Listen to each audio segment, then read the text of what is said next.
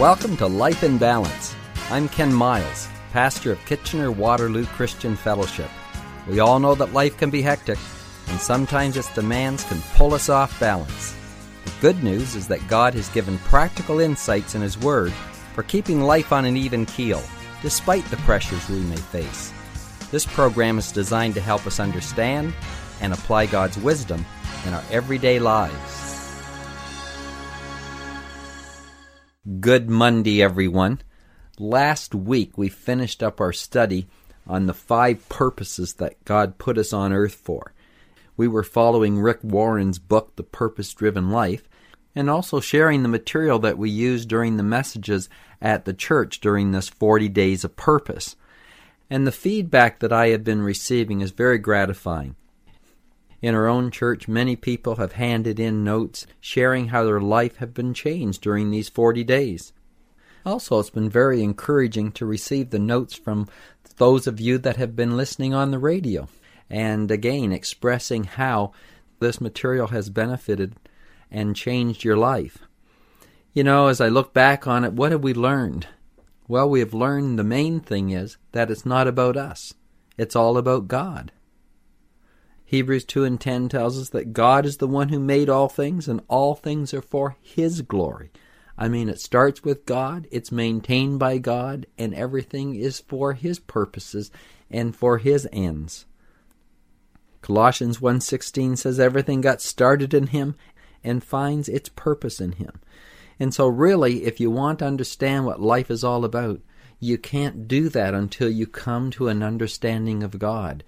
We humble our hearts, acknowledge Him, receive His salvation, and then understand why we are on earth. And the 5 purposes that we're here on earth for? Number 1, we were planned for His pleasure. That's worship. Secondly, we were formed for God's family. That's fellowship.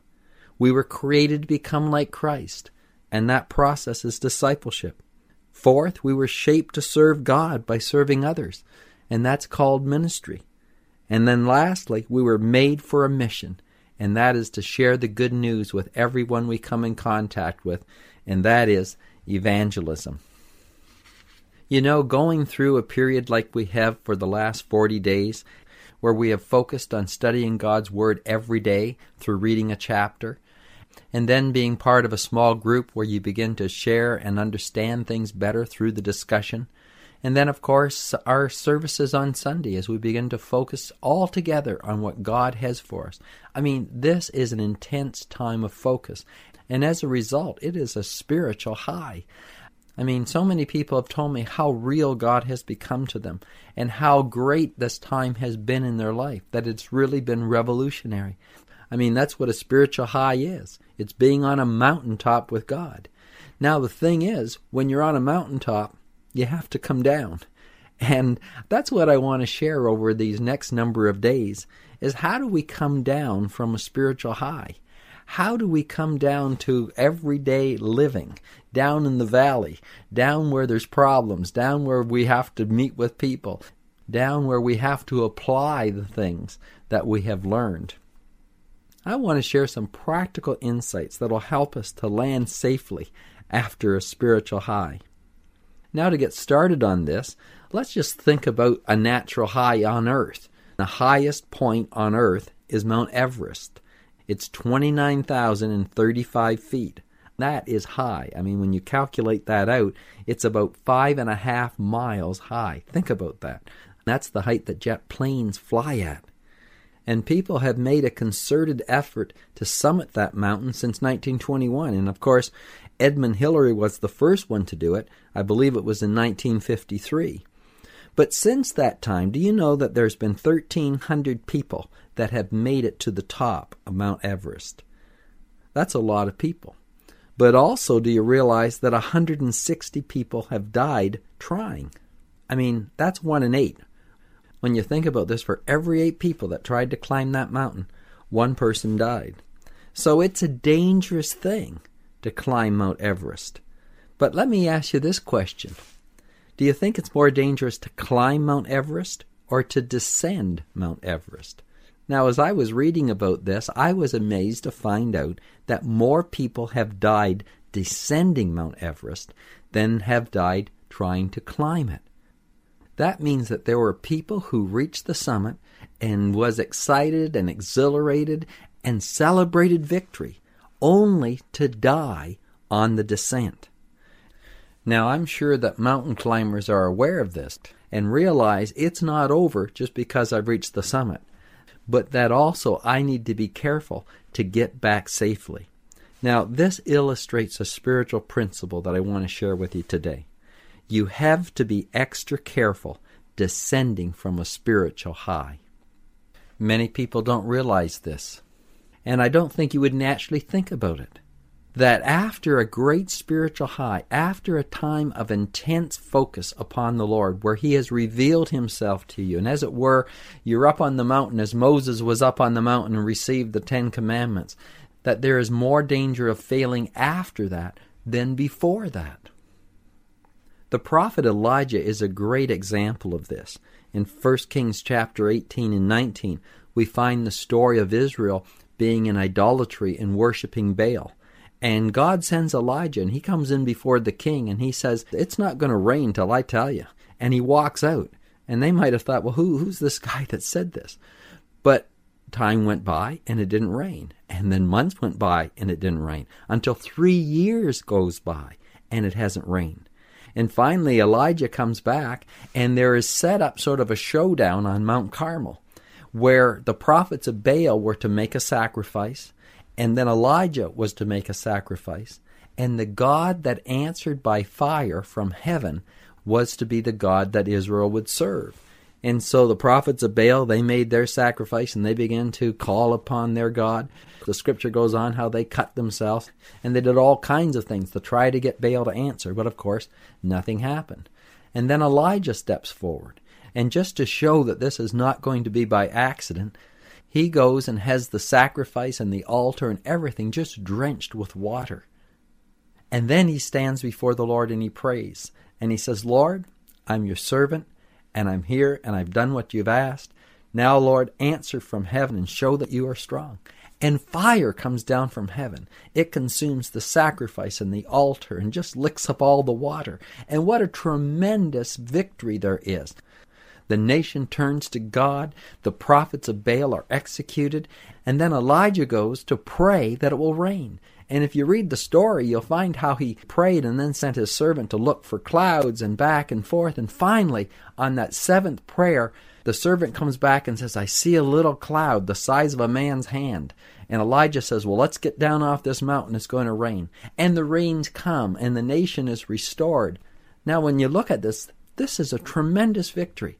And of course, it happened on the mountain. I mean, this is a mountaintop experience where Elijah saw miracles, where he saw the whole nation turn back to God, and where he has been instrumental in all of this happening. Now, this is just about as high as you can get. But when he comes down from that mountain, then he gets a message from Queen Jezebel. And Jezebel says, "Elijah, you're going to be dead by this time tomorrow." Now, what does this great man of God do, who has stopped the rain, who has called down fire from heaven? He begins to run for his life. I mean, he runs to hide. And then he prays to God. And he says, "God, kill me. You might as well just take my life now." Now, this is amazing. Here's a man who accomplished this great victory, and yet just a few days later is praying for God to take his life. This just shows this principle that I'm sharing here, that you have to be careful in descending from a spiritual high. Now, this is a common occurrence, and we need to be aware of it and guard against it. You know, I've experienced this in my own life. I find that I am most vulnerable after times of great accomplishment or victory.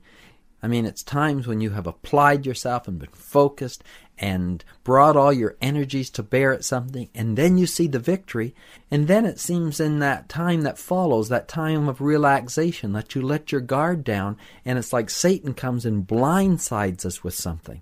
Has that been your experience? Well, I want to help you as we go forward in this time to understand how we come down from mountaintop experiences. What do we do to ensure ourselves against the failure that so many have experienced? Now again, Jesus is our example. I mean, he was able to handle the ups and downs in life without experiencing failure. His ministry started with his baptism, and at that time a voice spoke out of heaven and saying, "This is my beloved Son, in whom I'm well pleased." I mean, what a tremendous time that was. What a high that was when who he was confirmed by God from heaven. But then the scripture says he was led into the wilderness to be tempted of the devil. I mean, right following this high, he enters into this 40-day period of temptation where he faces Satan. This 40 days of fasting had to be a low time in his life. And yet he comes out of that, and the scripture says, "The Spirit of the Lord is upon me, to set the captives free, to preach the good news to the poor," and so forth. And he comes out and he begins his ministry. And what acclaim he receives, and miracles, and the crowds get larger and larger. But then as time goes on, the crowds turn against him, and they leave. And it came to a point when he asked his disciples, "Will you leave me also?" That had to be a low in his life. And then, of course, that leads to the crucifixion and the passion of Christ. I mean, what a horrendous time of suffering.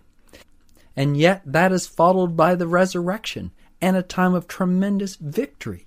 You see, in the life of Jesus, it was constantly up and down, up and down. And yet it didn't throw him.